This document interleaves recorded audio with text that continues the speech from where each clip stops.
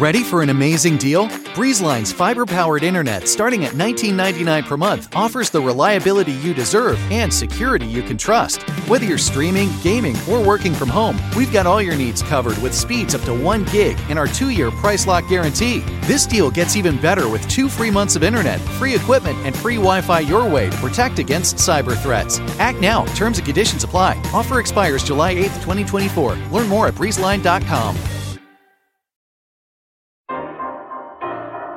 Hey, this is DeRay, and welcome to Pod Save the People. This is sort of a special episode, this episode and the next episode, because we're getting into the holidays, so there'll be no news in this episode, but Brittany, Clint, and Sam are incredible and continue to help us push the way that we think about this world every single day, so make sure you follow them on Twitter, as you should have been doing already. Now, on this episode, we have Piper Kerman, who wrote Orange is the New Black. Prisons and jails in America are built very intentionally to be harsh, difficult places to live. They are built very intentionally to be traumatizing places. We also have Georgia Lerner, the ED of the Women's Prison Association. We also are joined by Tracy Fields to talk to us about foster care. What we see is that when there's a problem in child welfare, a horrible incident occurs, everyone wants to make sure there's enough caseworkers and make sure there's enough placements and make sure there's enough foster families.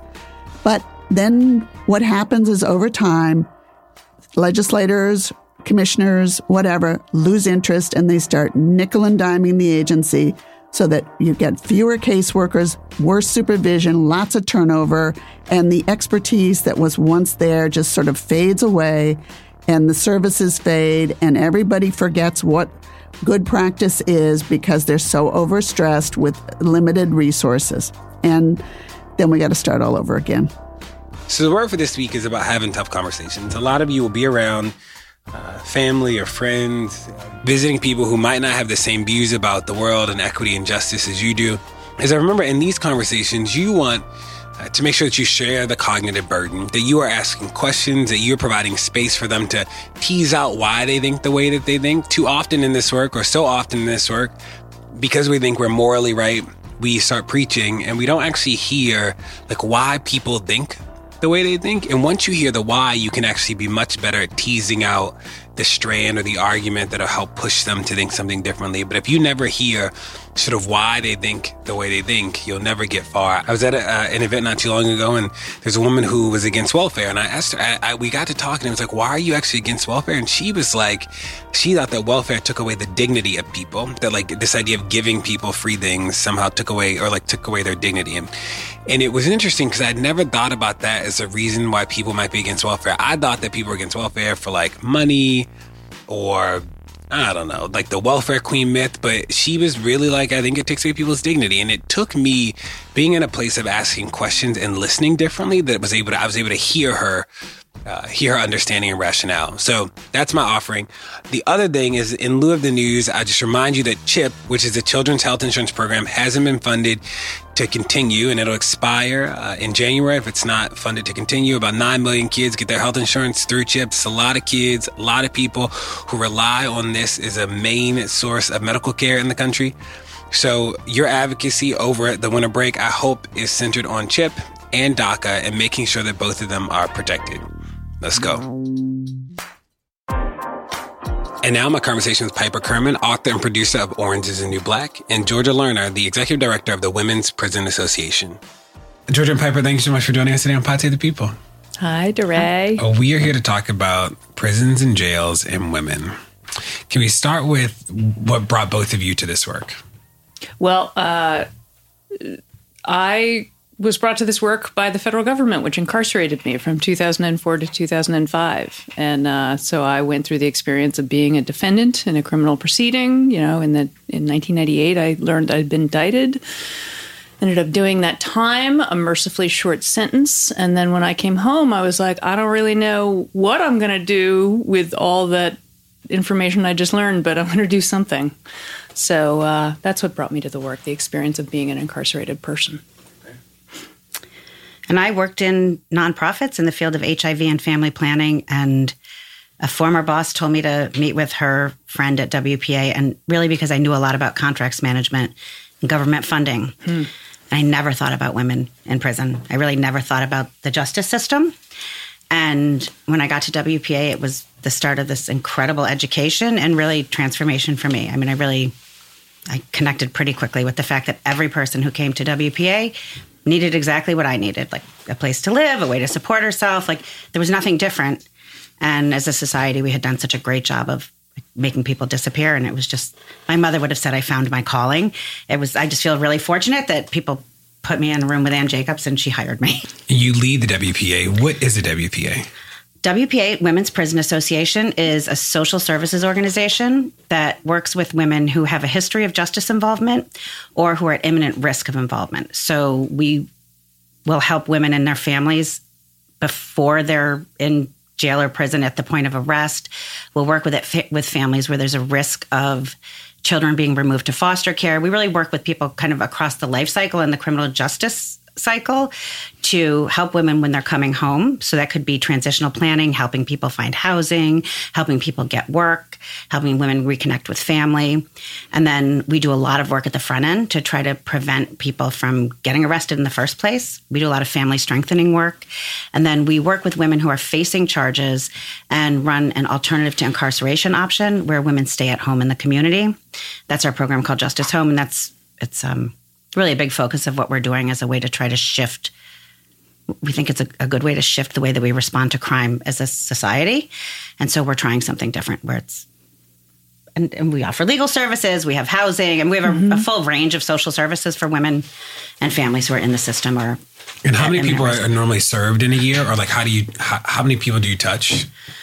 We touch probably about 2,500 women and 500 kids. And it's more like 2,000 women who will work with us to really develop a case plan and work with us in an ongoing way. But we reach about 500 more through group workshops and things like that. Got it.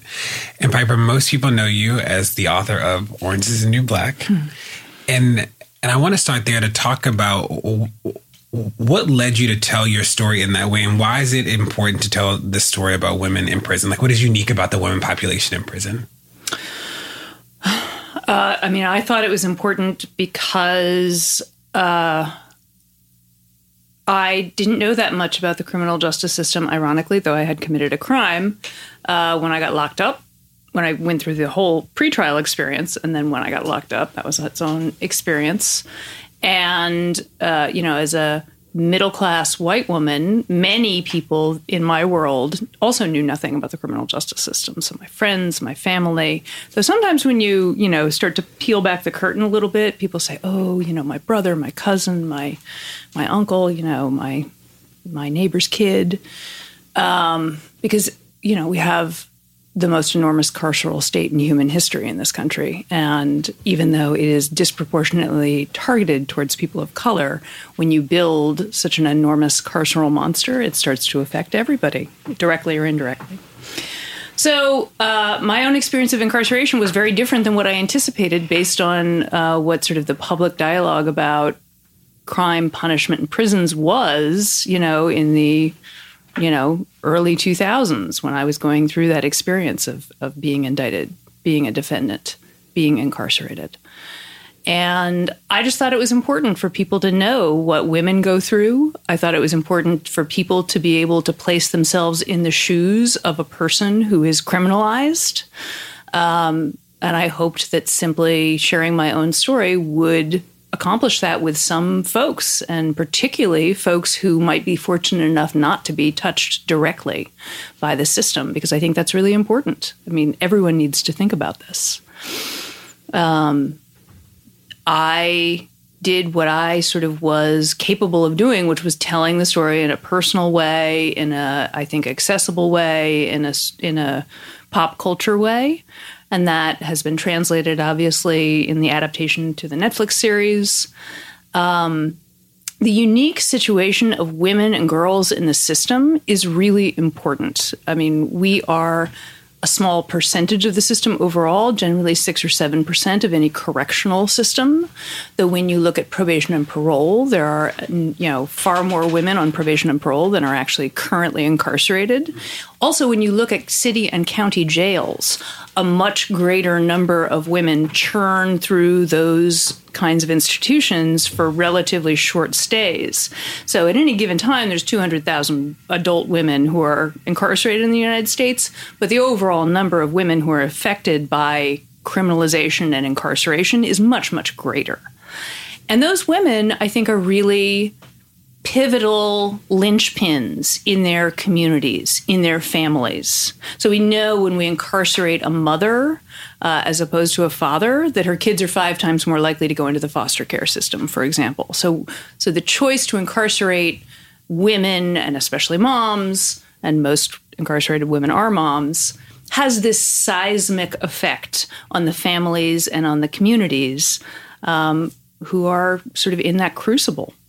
And that's really important because a huge number of women are incarcerated or criminalized for exceptionally low-level stuff, for drug possession, for property crimes, for, status offenses. A status offense is a very common thing that a girl, a young girl or young woman might be put into custody for, and that's something like being homeless. It's not necessarily, homelessness is increasingly criminalized, but often, when it comes to girls in the juvenile justice system, we put girls into that system because we simply, the community hasn't identified any other way of, quote unquote, protecting or providing for her safety. And so somehow we turn to a juvenile justice hall to provide safety. That's absurd. So those are some of the reasons that I thought it was important for people to talk. And we don't, Orange is the New Black is one of the clearest depictions of women in the criminal justice sort of environment. Most of the images that we see are the movies. It's like always men in prison and jails.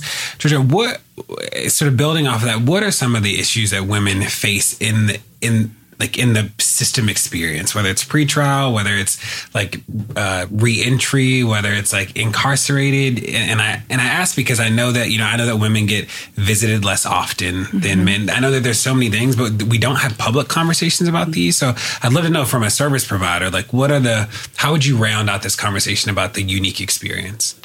Well, some of what Piper started talking about, which is that women and girls end up getting criminalized for, they get arrested because they end up in juvenile justice because they don't have another place to be. And the reasons that women get involved in the criminal justice system, the things that we call criminogenic risk, are different than the risks for men. So the kinds of things that we'll find in a woman who's incarcerated or who's been charged with a crime are things like unsafe housing, a history of trauma, untreated mental illness, the stress of being a parent, economic difficulty, which is also a big risk factor for men. But those mental illness and trauma-related risk factors are things that are not risk factors for men.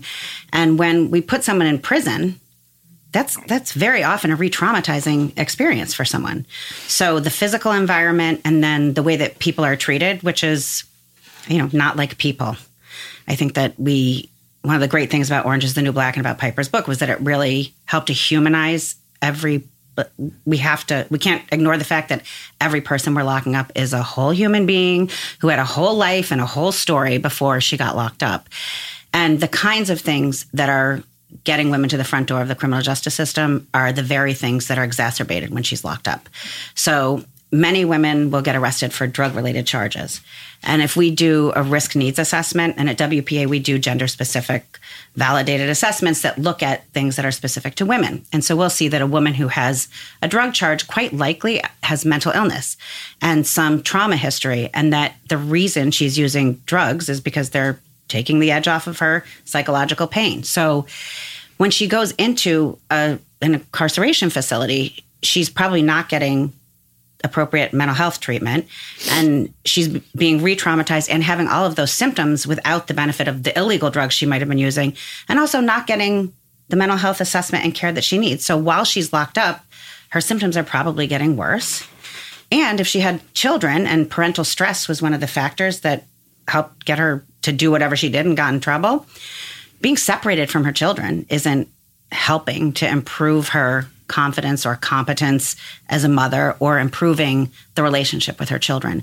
So we actually make almost everything worse in terms of risk factors for women when we separate them from the community and put them in secure facilities. And it's they come out of prison or jail higher risk. So if we do those risk assessments, a woman's likelihood to commit a crime, her score actually goes up after she's been locked up. And I think that's true for men too.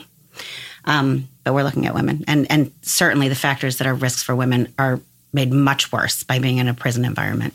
I mean, it's hard to overstate the degree to which that punishment paradigm makes the drivers of crime worse. And so I have to echo what Georgia has said. The overwhelming percentage, between 80 and 90% of women and girls who end up in the criminal justice system are survivors of sexual assault or other kinds of physical assault prior to being incarcerated. They are survivors of significant trauma. I mean, we all have trauma in our lives, of course, but what most women who get locked up have been through prior to incarceration is pretty horrifying. And prisons and jails in America are built very intentionally to be harsh, difficult places to live. They are built very intentionally to be traumatizing places.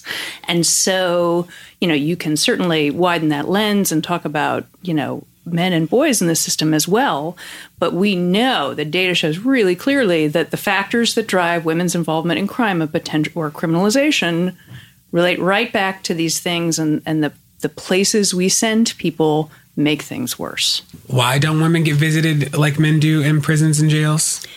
Well, I mean, to a large extent, it's because the women are the ones who are going to visit men in jails. And women are really the ones who are holding a family or a community together and organizing the people to go and make a visit. And I think there's a lot that goes into it. Think about how we're socialized as boys and girls in this society. And when men commit crime, it's a lot of times people sort of brush it aside and like, boys will be boys.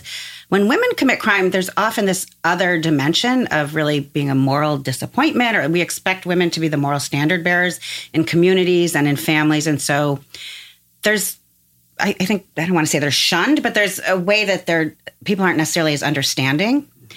And then I think resources are tight. I mean, even if in New York State, if someone's incarcerated in the state prison system, if she's from New York City, she's lucky if she is in Westchester County, in Bedford Hills. But that's still a pretty expensive train ride and a taxi ride. So people don't have extra resources or the time to go and make the visit. I remember when I was incarcerated, in current terms of that question of why do women get fewer visits?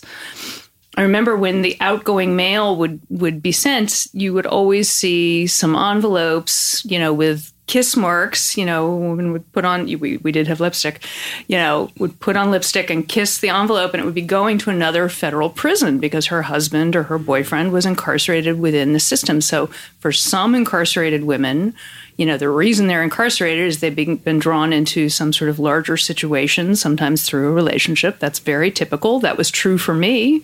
I was drawn into, narcotics, via a relationship with a girlfriend. So you see that paradigm. And I do think Georgia is correct. There is a more punitive attitude towards a woman who ends up in the system. And, if a mother is removed from the community and her kids become the responsibility of, let's say, her mother or her sister or some other family member, those families tend to be vulnerable families, fragile families. And, the money to take, let's say 3 kids to see their mom in Albion, New York, which is way upstate, if you live in the Bronx or in Brooklyn or in Manhattan, that is a significant and very taxing burden for that family as a whole. And that's, I think part of the concrete reason why women frequently have those lifelines to the outside world severed more so than men. Hey, you're listening to Pod Save the People. Don't go anywhere. There's more to come. Pod Save the People is brought to you by Factor. Warmer, sunnier days are calling. Fuel up for them with Factor's no prep, no mess meals. Meet your wellness goals in time for summer thanks to the menu of chef-crafted meals with options like Calorie Smart, Protein Plus, and Keto. Factor's fresh, never frozen meals are dietitian approved and ready to eat in just 2 minutes. So no matter how busy you are, you always have time to enjoy nutritious, great tasting meals. With 35 different meals and more than 60 add-ons to choose from each week, you'll always have new flavors to explore. You can crush your wellness goals this May with dietitian-approved meals and ingredients that you can trust. Make your day delicious from breakfast to dessert. Stay fueled with easy, nutritious options. Treat yourself to restaurant-quality meals that feature premium ingredients like filet mignon, shrimp, and blackened salmon. Now, let me tell y'all, they sent me the Factor meals, and it is absolutely true. 2 minutes, pop it in a microwave, and it literally is restaurant quality food. So far, my favorites are chicken parmesan. I am a chicken parmesan connoisseur.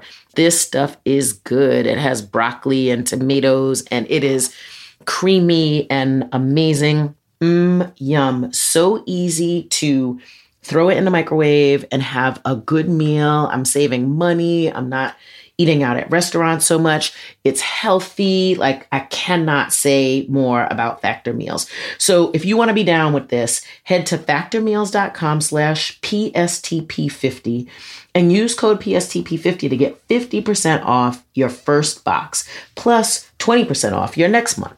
That's code PSTP50 at factormeals.com/PSTP50 to get 50% off your first box plus 20% off your next month while your subscription is active. Pod Save the People is brought to you by BetterHelp. Now, y'all, the beginning of this year has just been a lot going on, like from work and family and friends and just, the weather's been awful in New York City and Baltimore.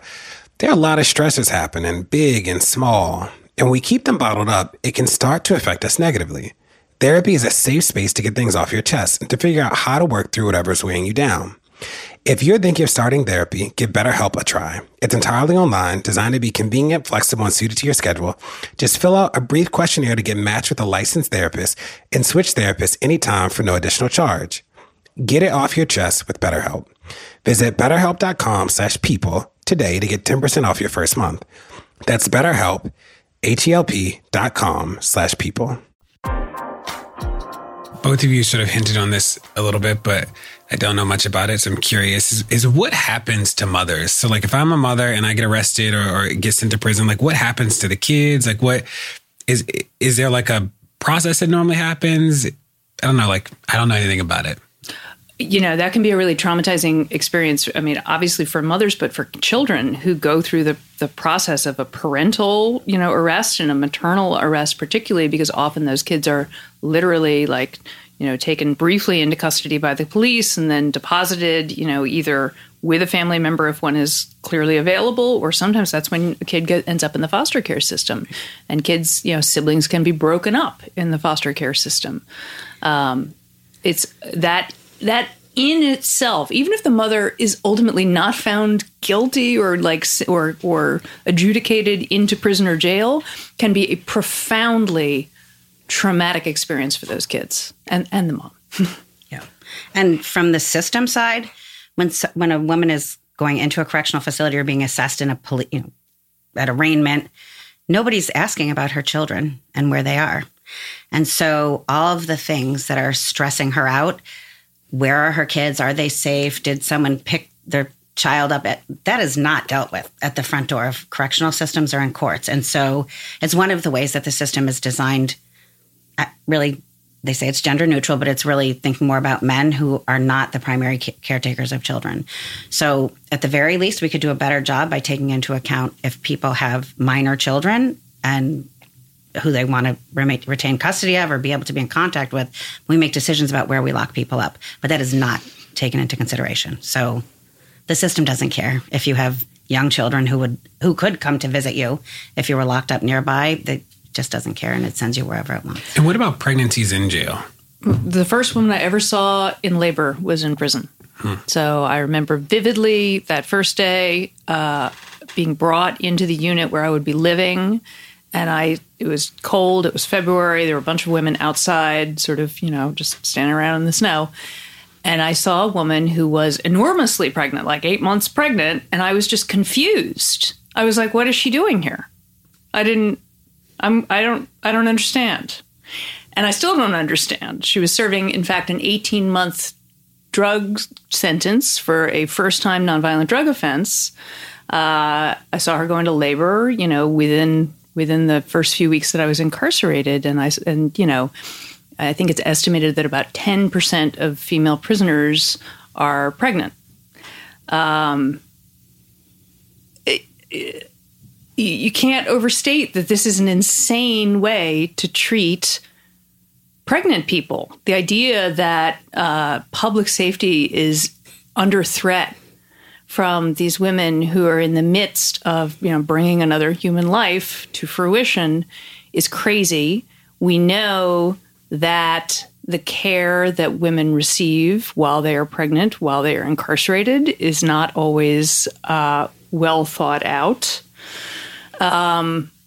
And that the experience of childbirth for incarcerated women is, again, this profoundly traumatic experience. And many, many women in this country are still being shackled during their pregnancies and even during their labors, including in states that have, banned that practice by legislation, like New York.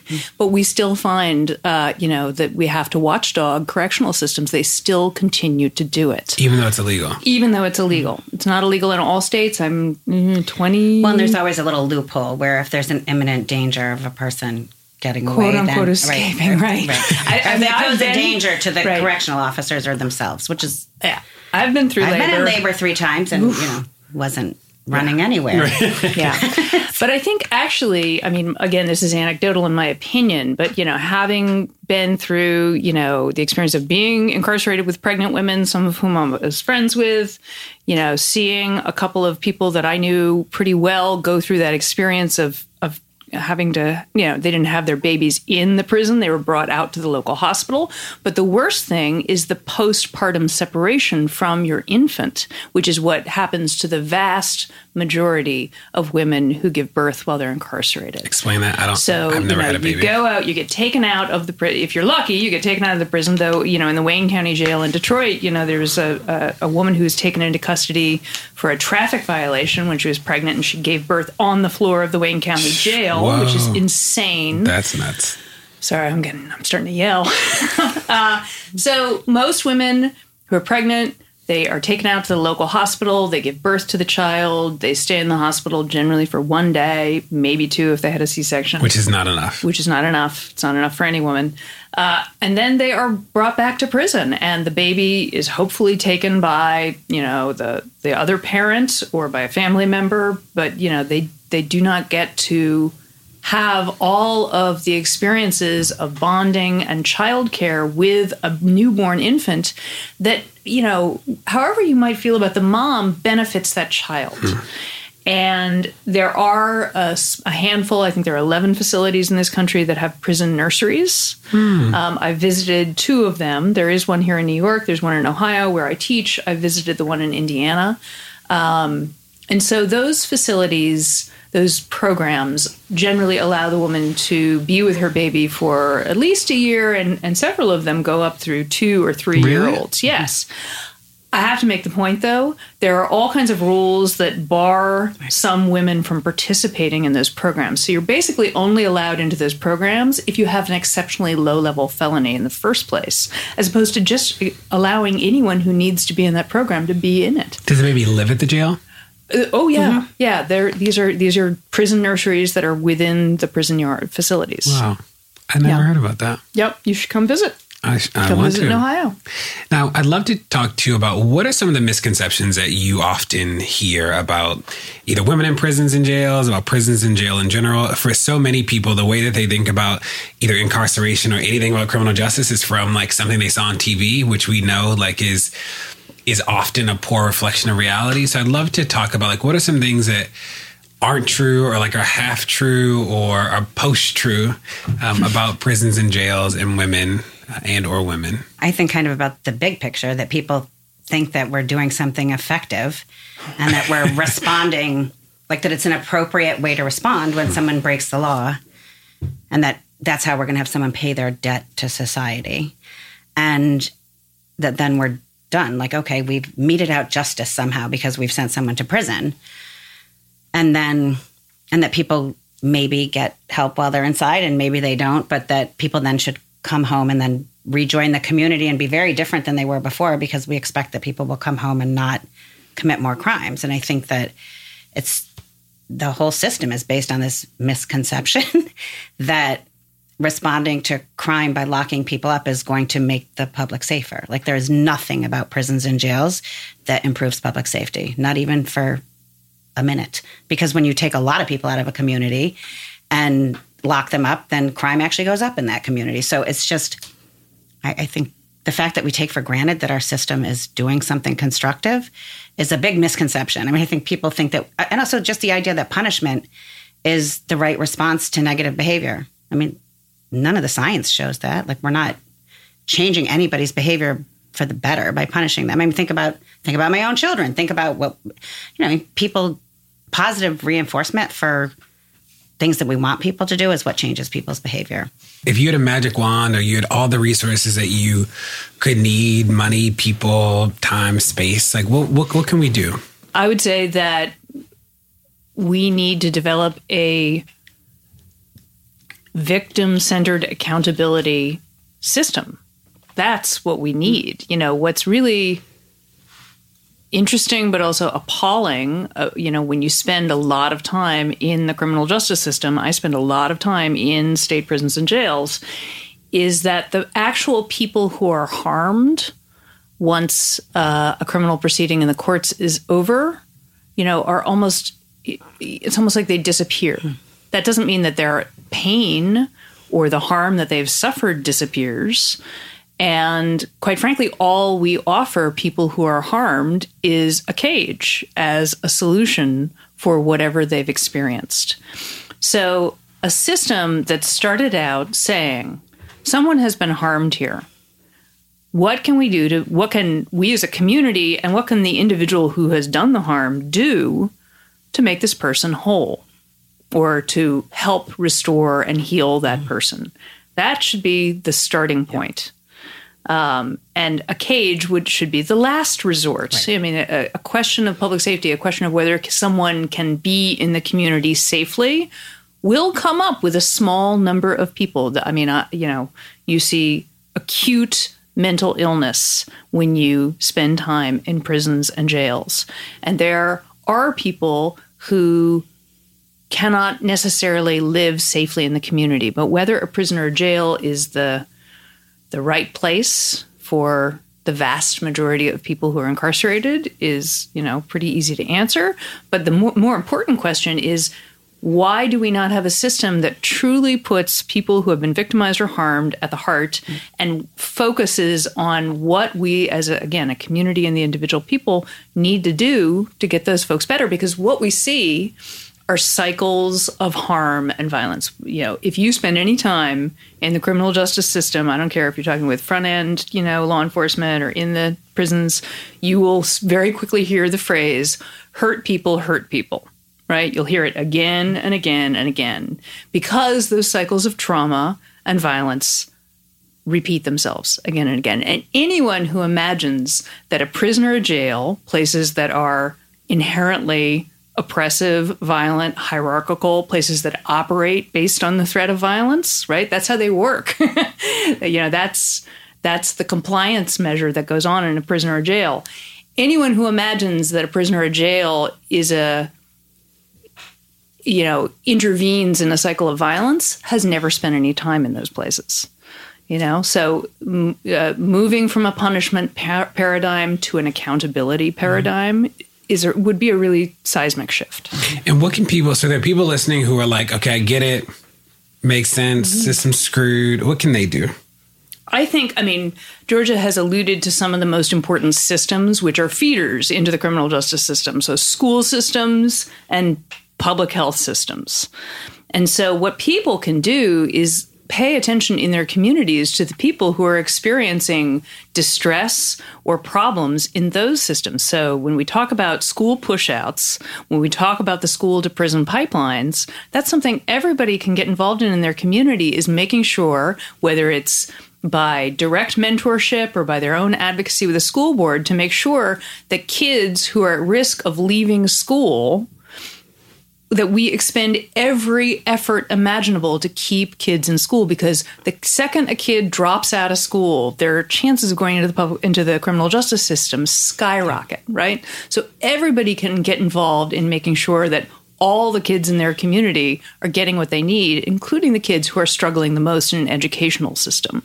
Similarly, the public health system, whether you're talking about substance use disorder or whether you're talking about mental health, and obviously those things obviously overlap, getting involved in advocating for, safe needle exchange and for, opiate intervention programs that actually work, as opposed to, this incredible reliance on prisons and jails to intervene in substance use disorder. We know that those institutions don't work. We know that they don't solve those problems.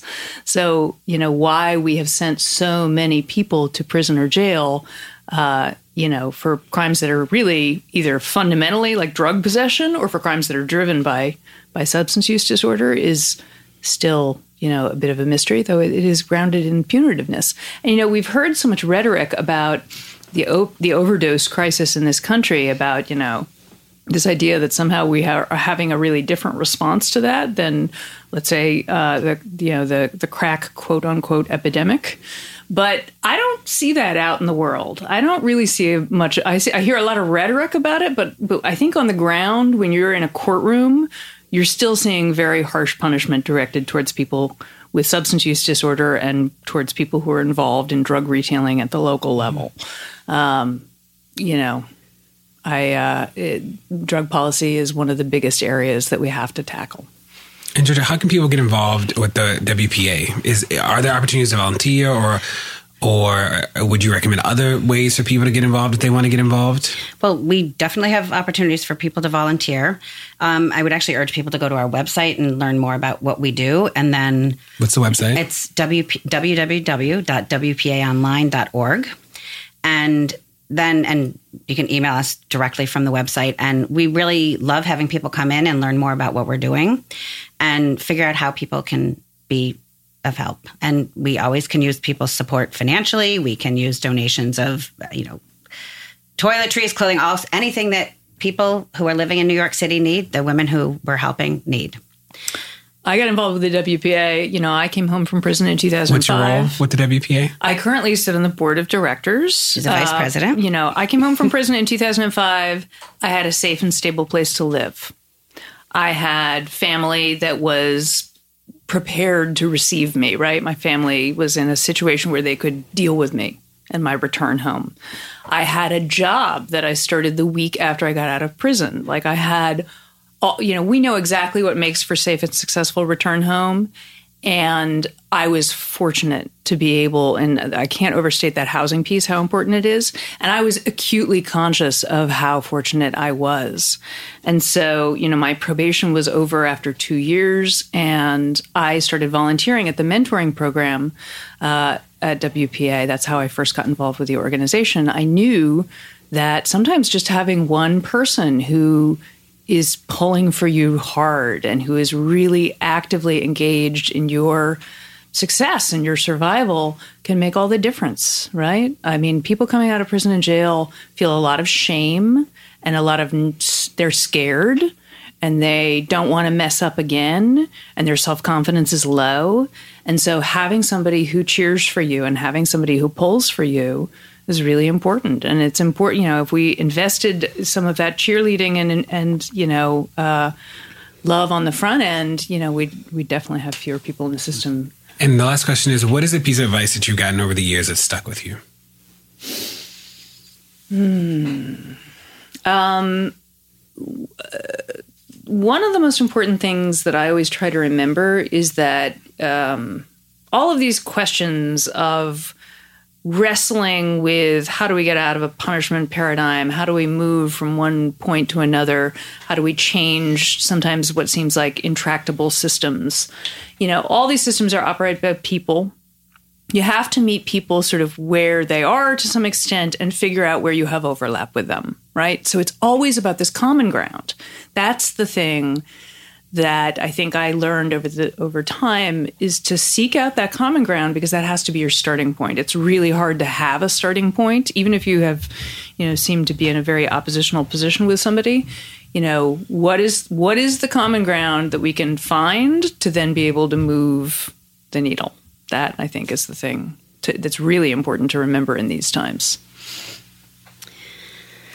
I think for me, probably the most relevant piece of advice is not to run from the things that make me uncomfortable and to, face all the yucky stuff. And that has really been how I've learned the most.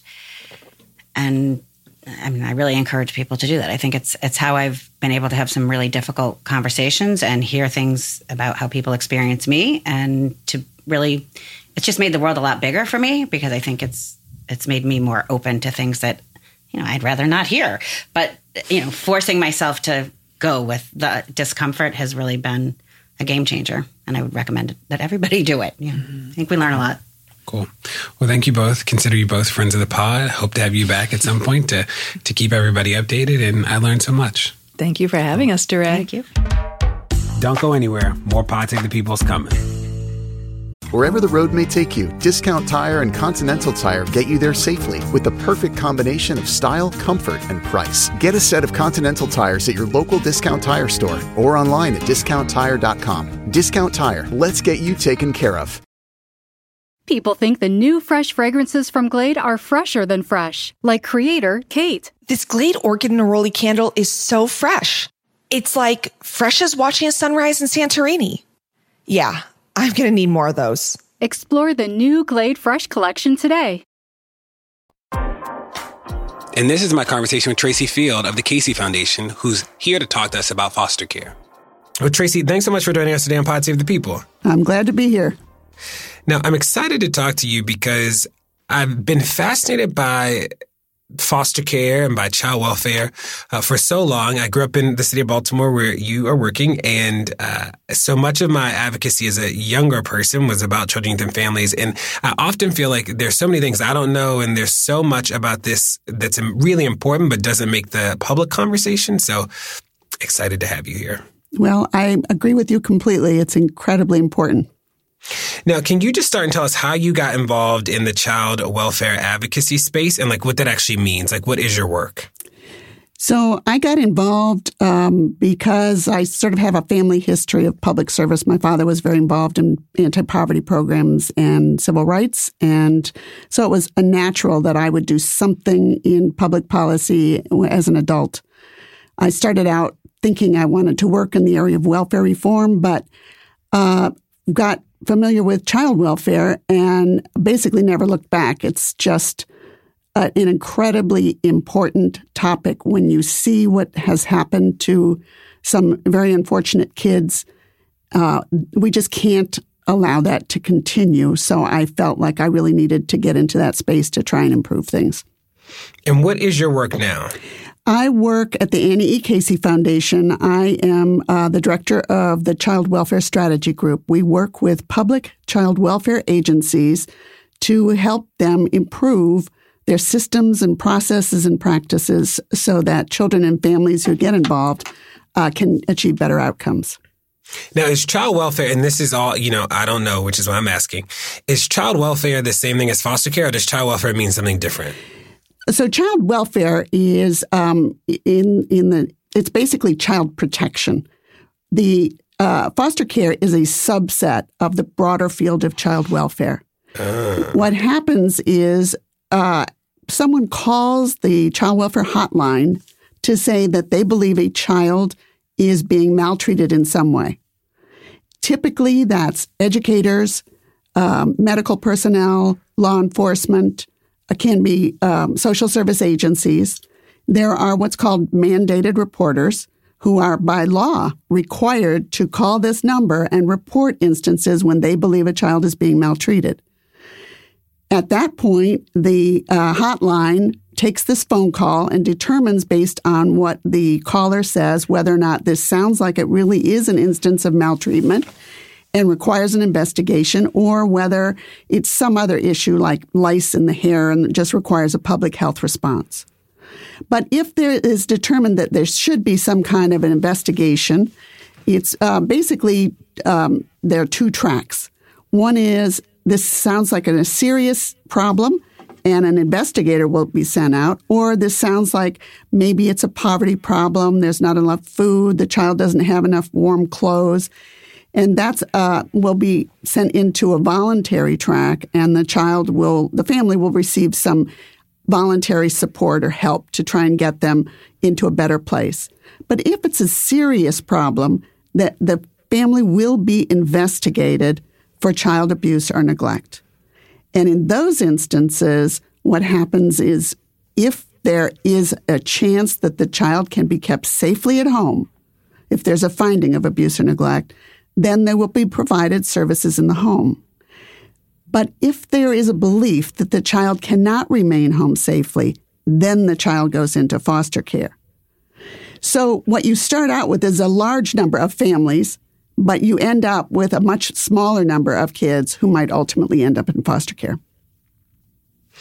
And that is really helpful as context. Now, can you explain the foster care system or like the child welfare system as somebody who works with agencies across the country?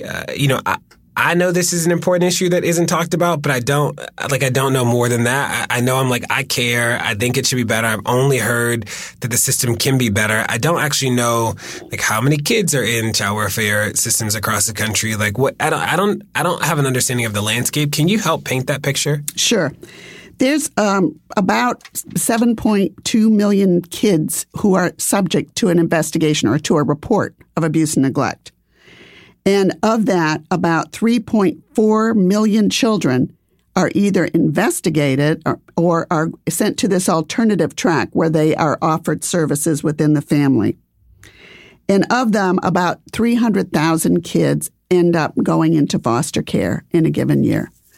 So we're talking, and at any given time, because kids stay in care longer than a year in some instances, there's over 400,000 kids in foster care at any given time. And that number was going down for a long time at the beginning of the century, but has now started to climb back up again. And what is working in foster care and what's not working? What's working is there are some federal laws that require that the first option when a child needs to be placed into foster care is that a relative be used to care for the child. And that's a law? That's in law, yeah. That's the first option. So that's the preferred option. And when relatives are used as the foster care provider, it's the best option for kids because they're staying with family. They know family. They provide all the cultural, relevant expertise and similarity that a child needs and wants to feel comfortable and familiar. That's the best option. Secondary, they would go into a foster family. That would be someone who has been approved by the child welfare system. So they'd be within a foster family who would be supposed to be treating them like a child, like their own child. The last option is a residential or a group program. And those programs should be used only for therapeutic purposes when the child has a real mental health or behavioral problem, and then only for a very short time. What goes wrong in foster care is when we don't encourage or support our relative caregivers, or when we don't develop enough foster families, so that by default, we end up sending far too many kids to institutions or to group homes. And those are not appropriate long-term placements for children. So when you go into a city and help them with their child welfare systems, what are the type of things that you're going in and helping people think through or that you're helping them fix? One of the first things we do is try to fix the way they recruit, train, and support foster families, and how they treat their kinship families, their relative families as well. How they find families immediately in the middle of the night if need be, and how they do some very quick fingerprinting and criminal background checks so they can get kids in them immediately. We help them figure out what those processes are and what's not working about those processes and how to improve them so that they can get kids placed in families immediately rather than have them either go into a shelter for a week or sit in the office for 5 hours. So that's part of it. Then we help them figure out, are there ways to better serve children staying within their families rather than having to be removed and put into foster care? One of the things that we're seeing now is a lot of teenagers coming into the foster care system because of behavioral issues. Their parents are having trouble managing them. The courts don't want to send them to the juvenile justice system, and that's good. We don't want them in the juvenile justice system. But they end up going into the child welfare system, and child welfare, because of the shortage of foster families, simply places teenagers immediately into group placements. This is just a terrible practice and needs to be stopped. And that's one of the areas we're focusing on, is helping keep teenagers with families. Now, what are the best practices and the not best practices around recruiting, training, getting foster care parents? Like, what are there things that like people think work, but they're actually like the bad ways of doing it? And what are the right ways of doing it, or the best practices? Well, when it comes to foster families, a lot of agencies take sort of the easy way out, which is you do some public information ads on the radio, or you put up a table at a mall or a church. And it's a very sort of passive way to recruit foster families. Especially for teenagers, you want to search out people who like teens. So you want to search out schools, people who work with teens, community centers, athletic team managers, folks like that, coaches. Those are the people who you want to work with because you know already that they find teens, they're comfortable with teens. A lot of people don't like their own teenage kids, let alone somebody else's. So you got to look for people who really like teenagers, and that's sometimes not easy. But it's the passive practices that I think are the worst. But I think more importantly than recruiting is what you do when you get them recruited. If you have a phone call of someone who says, I want to be a foster parent, and the agency says it has a recording and calls them back in 3 weeks and tells them to come to training in 3 months. Well, guess what? They've lost interest by the time you've actually gotten them in the door. So you got to develop a system that shows how much they're needed and treats them with respect and treats them like they are the most important intervention in the child welfare system, which they are. I've heard so many horror stories about group homes from people, and it could just be that I'm hearing, only the bad stories and not the good stories. But you talked about group homes just a little bit, but what is how do kids in foster care end up in a group home and not with a foster family? Are there just literally not enough foster families? So if there's not a foster family, and you can't be reunited with relatives, is a group home like what the natural next step, or how does that work? It's often the default. If they don't have enough foster families, they will reserve their foster families for young kids, and teenagers will be put automatically as a first placement into a group home. Now, let me explain why group homes are not the best for teenagers. All teenagers develop at slightly different time periods. If you grew up with a group of siblings, you know that because you got to go out on your own at age 15 doesn't mean that your brother or your sister, when they were 15, got to go out on their own. You develop at different paces, different rates.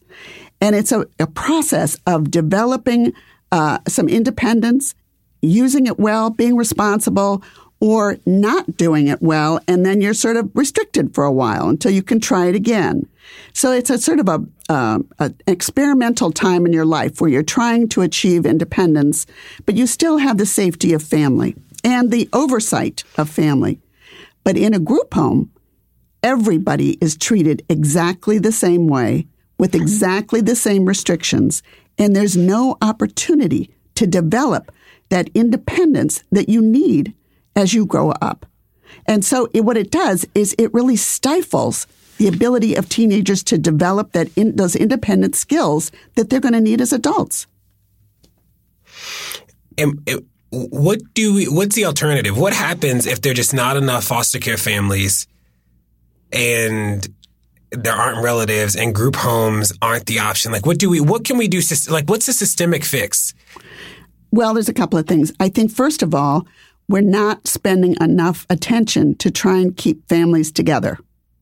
In other words, there's a lot of kids who come into foster care, especially teenagers, because of behavioral issues. We could work with those families to address some of those issues. There are programs that help deal with sort of the conflict that comes when teenagers are pushing against their parents and parents are bent out of shape because their teens they think they're being disrespectful and defiant. There are ways to deal with that so we can stop this influx of teenagers coming into care for behavioral problems. For younger kids, it's not quite the same, but we could develop oversight programs. For kids, what we want for younger kids is we want to have oversight. We want to have people seeing the kids every day. So school, if they're going to school every day, school is a protection for kids. If they are, in fact, if their mother has some substance abuse issues, and we know these kids may be unsafe because of her erratic or infrequent use of substances, then we have to have some way to protect that child. First, we look to relatives. Are there relatives who can look in on the kids?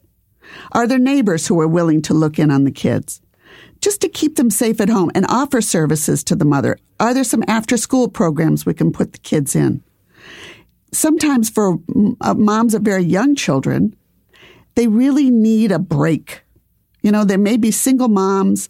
They may be very underemployed. They may be overstressed because of the number of kids they have. Can we get them some daycare so that they have a break? And this can sort of assuage some of the problems that we see with moms who get overstressed or really angry or upset because they are just so overwhelmed by their lives. So are there more things that we can do to keep families together and help them stay together rather than just pull the kids and put them into foster care? Are there states or cities that are doing this really well? Well, that's a hard question. There are a lot of jurisdictions that have a number of very good programs, but are they commonly available? Not as much as you would like. What we have seen is that, unfortunately, what leads to the development of a good array of services is a class action lawsuit. Really? And why is that? Because the class action lawsuit settlement agreement usually requires more resources be put into the system. And so a lot of those settlement agreements say you've got to have behavioral health services available. You've got to have substance abuse services available for parents. So when they're written into a court settlement agreement, the agencies very often then have to develop those services. So some of the agencies that I think may be doing the best, like New Jersey, Connecticut, Tennessee, Oklahoma, have had some fairly significant class action lawsuits. And they've gotten the resources they need to do a better job. Hey, you're listening to Pod Save the People. Don't go anywhere. There's more to come. Guys, it's been a rough year. It's going to get rougher, and you deserve a little treat for not going insane yet. You could head to the local tiki bar and tell the bartender, do your worst. But we have a better idea for you, which is pick out something from the Crooked store. The store is stocked with tons of new merch. It's perfect for the spring. And classics like the Friend of the Pod tees that you'll be wearing long into the next administration or the next fascist dictatorship, depending on how things go. Pick up a new tee for the warm weather ahead, a mug that'll remind you to stay involved this election year, or a hat celebrating your favorite pod. Go to crooked.com/store to shop.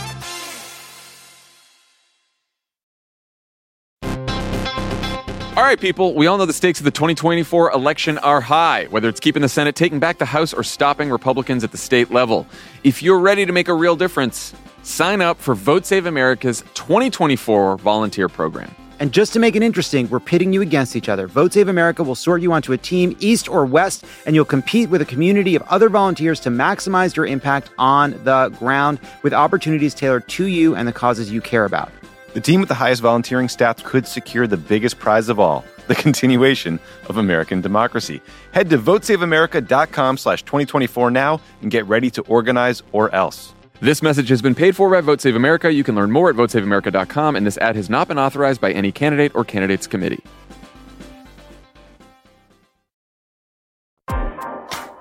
One of the things that I don't understand is that it is well into the 2000s, and in an age where there's so much information, it feels like if you all have an understanding what the best practices are, that like we should be able to put these into practice because we know that doing this the right way will have such an impact on kids. Like, what is holding us back from being able to like recruit families at scale or like to in-group homes for the majority? Like, what are the structural barriers?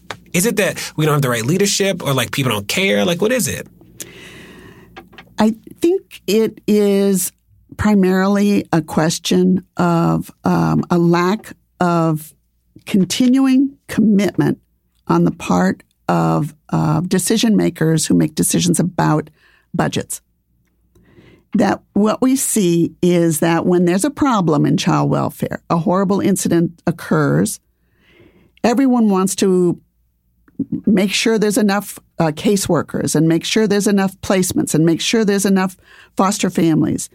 But then what happens is over time, legislators, commissioners, whatever, lose interest and they start nickel and diming the agency so that you get fewer caseworkers, worse supervision, lots of turnover, and the expertise that was once there just sort of fades away and the services fade and everybody forgets what good practice is because they're so overstressed with limited resources. And then we got to start all over again. And are there ways for like if I can't be a foster parent, but I want to help, what are there other opportunities for people to help around child welfare wherever they are? A lot of child welfare agencies, public child welfare agencies, and private child welfare agencies. What's a private child welfare agency? I don't understand what a private, like how does it exist? They are licensed facilities. They're called child placement agencies, and some of them are, in fact, residential treatment programs that operate programs under contract to the public system. So they would be the people who would, in fact, find foster families and license them and oversee those foster families, or they could have a group home or residential treatment program. Anyway, a lot of those programs, both public and private, have volunteer opportunities where you could come in and you could serve meals, you could mentor a child, you could tutor a child after school. You could probably even find programs that would allow you to hire a foster youth and give them a job experience. Which would be a tremendous opportunity. You don't know the number of foster kids who age out of the system and have never had a job. It's a shame. And how does the age out process work? So once and what age is aging out? Are there supports that the system provides, given that you have been in the child welfare system? Or like, how does it, do you literally just get like, a goodbye note and then all of a sudden you're like on your own? Like, how does that work? Yeah, it used to be where you were, on your 18th birthday, you were given a plastic bag with your belongings and put out on the street. That's changed, luckily, because of federal legislation. There are now programs that allow states to have an option to increase the age of foster care to 21 so that a child can, in fact, choose to stay in care and foster care longer and can also get benefits for post-secondary education, to have their tuition paid. So that's hugely beneficial for them, but not all states have selected that option. Now, kids still have the option to go to college in states that haven't gone to foster care to 21, but you have to, of course, have the appropriate educational requirements to get into college. So if you weren't a very good student, or in the case of teenagers, they bounce around from one foster family to another, is they are very much behind in their educational achievement. So they may, in fact, not have the high school degree that they would need to get into college and may not have a GED. Now, the goal is to try and help those kids get GEDs, But by the time they're 18, many of them may be so frustrated with the way they've been treated that they just basically say goodbye. And unfortunately, many of them end up with very poor educations. Many end up homeless. Many end up in the criminal justice system. Now, there's a lot of kids who've done very well, who've aged out, have gone to college, and are a huge success right now. But more often and more likely is the kids who age out are their prospects are really poor. Now, are there any policy solutions that we should be looking at in cities across the country? Like if we, on this podcast, there are so many activists and organizers who I know care about this issue, but have no sense of like where they should be pressing or what questions they should be asking or who they should be going to. Can you help us think through that a little bit better? Like what the policy solutions look like? I've heard you talk about recruiting foster families. So I'm going to go back and do some homework about what that looks like in Baltimore. I hadn't thought about that. Is there a profile of a foster family? Like are foster parents normally like over 50? And is there like an ideal age for foster families? Is it normally a man and a woman? Is it like, how does that, I don't know. Anybody can become a foster parent. What we find is typically foster parents are working class people who are very involved in their churches, and they become foster parents because they want to do good for kids. And so it's a real altruistic calling for most people. And so those are the people we try to reach out to. But the fact of the matter is we don't support foster parents very well. What happens is we give them a foster child. We pay them a stipend, which basically covers the cost of the child's needs, but is often very much below what they spend on the child. And then we leave them hanging out to dry. We don't support them. We don't help them. We don't give them a number to call if there's an emergency at 2 a.m, if a child is acting out or if a child hasn't come home that night. And that's what happens is we can recruit enough foster families. But what we don't do is support the foster families. And that's what we really need to emphasize.